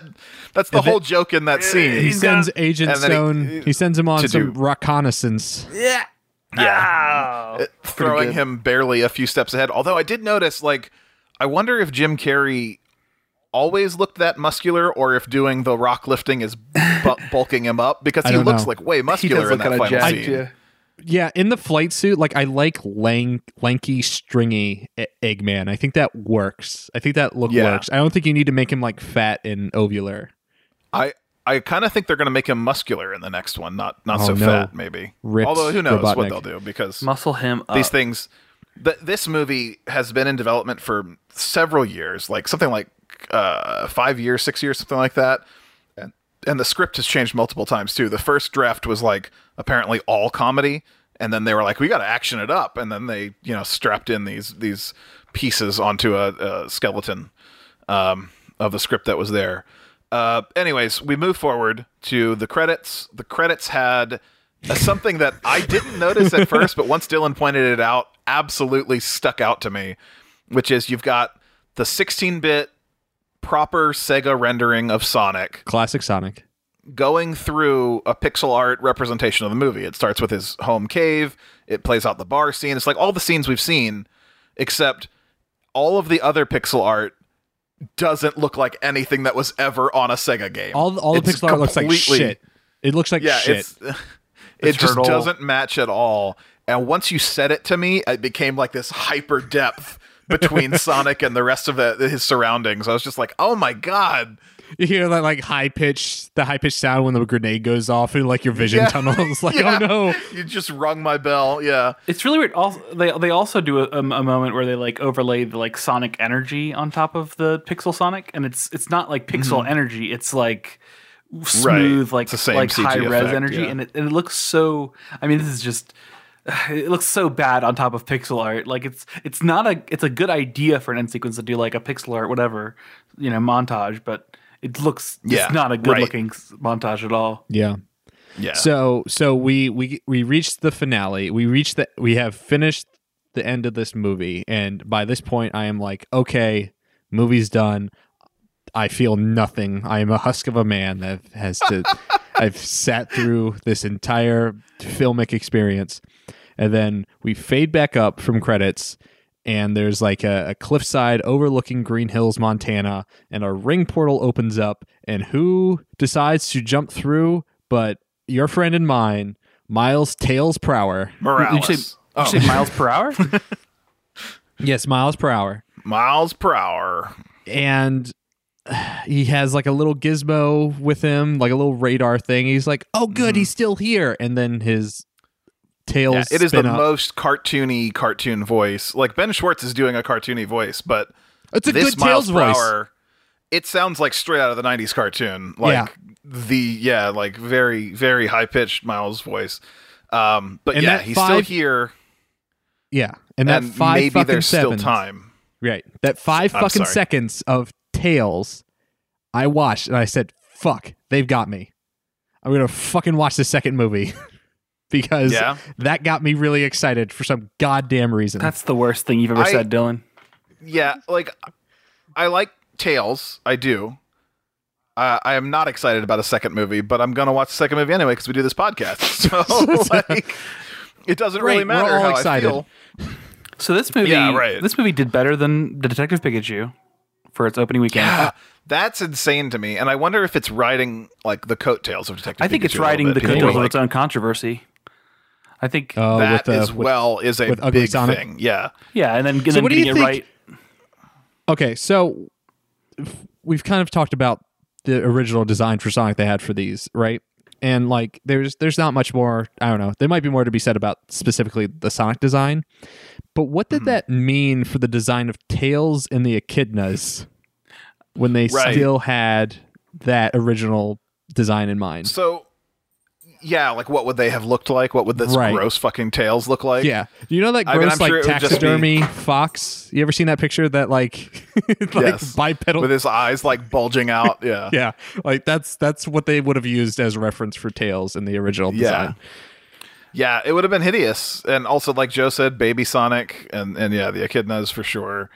I'm so glad we got the redesign, but I do think you're right. I think a lot of the hype around this movie, all the reviews that are super positive are contrastingly positive because people are saying it would have been so bad, but hey, they listened to us because people just are so desperate to be heard in this modern age, right? People want to feel like they have an impact because the world has gotten insanely smaller through the internet, but also insanely crowded through it, right? There's so many opinions and so many thoughts out there. If you feel like you've been represented, if you feel like you've been heard, it's massive.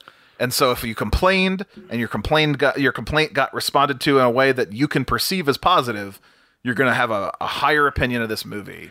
I didn't complain in the first place because I didn't care what Sonic movie would do. Like, like it looked ugly. Fine, they replaced it. It doesn't appeal to me, but there is a huge portion of the audience that seems to be rating this movie very highly because a complaint was responded to. I'm so kind of seems dangerous. I'm so flabbergasted by the idea that people aren't as angry that this is a Sonic that takes place in the real world.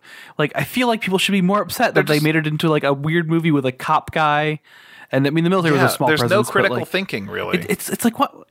But also, it's like antithetical to like what you would like what the Sonic. Like, there's so much material to use for a Sonic movie, and that they use like barely any of it seems ridiculous. Well, let's go ahead and get to our reviews then. Look, I'm not gonna sugarcoat it. This was bad, and I think honestly the best I can give it. They had that one really good titty sucking joke, yum yum. That's gonna bring it to probably a 2 out of 10 for me. Yeah, all right, 2 for 2. For the pair. Dylan, I can't believe you. I can't believe you would do this. Oh my! How many boobies out of boobies do you give it, Nick? I in the Sonic games, it takes 50 rings, not coins, to achieve. Are you sure this time? Supersonic ability. So I'm gonna say this was about 25 rings shy. So a 5 out of 10, a 25 out of 50 on the supersonic scale. Yeah. I would give it that. I would give it 5 chows out of 10. It's a half empty chow garden. Yeah. There was a chow reference in the movie, by the way. Oh, interesting. I missed it. When they were driving down the highway, and they flashed to like, there was a brief moment where they flash to another car and have like a family playing on tablets and stuff. Right. So the kids are like fighting over it. In that moment on the dashboard, there was a little Chow figure. Okay. Oh, cool. Okay. Yeah. I'll take it. Nothing moment, but yeah. Yeah. Like they obviously that know whole scene a bunch about like the Sonic canon. Like, why didn't they fucking use any of it? Yeah. Right. Yes. It's a Sonic movie. I wouldn't expect it to be brilliant, but I think you could have done a lot more by doing like almost anything else. Like, this was so desperate to be mediocre, and it's weird that it's tricked people into thinking it's something better because it's a not like atrocious video game movie or something. I don't know. I have no concept for why people like it as much as they do. Anyways, I think the harshest criticism I can give this movie is that it seems it feels just like a setup movie for a franchise. Like it doesn't feel like its own self-contained thing. It just has the audacity to know that it's going to have at least 1 or 2 movies at minimum. Which I think at least that much is daring, because I'm surprised this movie is succeeding as well as it is.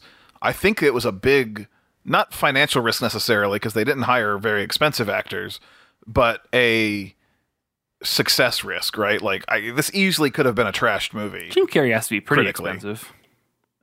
Yeah, for sure. But like, I just don't think it was like a guaranteed sequel builder. And it obviously is what we're getting now based on the reviews and the earnings. But I'm surprised that they were confident enough to spend a whole movie building a franchise when it could have flopped. Yeah. But then again, that's what like the Dark Universe did, right? Is they were going to be building up and they just completely flopped. What if the next movie was actually a Miles origin story? It doesn't even go to Earth. Right, like it ends at the same point. Like, it's like him walking through the portal on the other side. Yeah. Yeah, that would be. What else is there to say about this movie? I was just gonna say that weirdly, this movie feels like a low effort or maybe amateur effort, and it's because it is. This is the director's first feature film. The only other thing he's ever done outside of this is a short film called Gopher something. Gopher. Oh shit. I can't remember what it is, but it shows up in this movie. Actually, Sonic is watching it at one point. But it was a CG short animated film. That's all he's ever done before this. The writers are known for absolutely nothing. Patrick Casey and Josh Miller only wrote for TV before this. Like, a couple made for TV movies, but mostly TV shows. And I think it does show, because like I feel like they write when you're writing for TV, you can be a little more stagnant and have your changes happen like in big, like the season finale or the mid-season finale. But everything else is kind of like you want to keep the character familiar for audiences. And that's all this is. Nobody really develops in this movie. They just kind of follow the same patterns. It's a fairly competent directorial debut, though. I feel like debut. Right. There's nothing wrong with the directing in this movie. It's just not. It's aside from the product placement clumsiness. I don't know. I mean, I had a giggle at Zillow, so I can't. It's real bold to give the first movie of the Sega Sammy original films to an unknown director. I think there's the philosophy that I have to imagine exists behind like executive producers is it doesn't matter if it's good. Put some cheap directors on it or whatever, it'll make money. Whether it flops, whether it's critically panned and the or cap not. on how much money you make is raised if it does well with cheap people. Yeah. It's the Moneyball philosophy for films. Yeah. Yeah. But I agree. I don't think there's anything else to say. Does anyone else? I'm gonna watch that second one because I don't know, they got me hooked with Miles Tales per Hour for some reason. If you're gonna watch a Sonic movie, maybe just wait for the second one. What are we gonna wash our mouths out with this? What's next on our agenda? Well, guys, I'm gonna give you a choice. We're gonna get it. So since we were playing a little catch up with our cast, there's been a lot of releases lately. Weirdly, specifically on Netflix. Mm-hmm. So at the end of the month, we got that sweet Pokemon First movie remake coming out. But before we get to that point, there have been two movies that came out on Netflix recently. One is the Ni no Kuni movie, and then the other one is a Dragon Quest movie, Dragon Quest: Your Story. So I'll leave it up to you guys to pick between those two. Which JRPG destiny will we follow?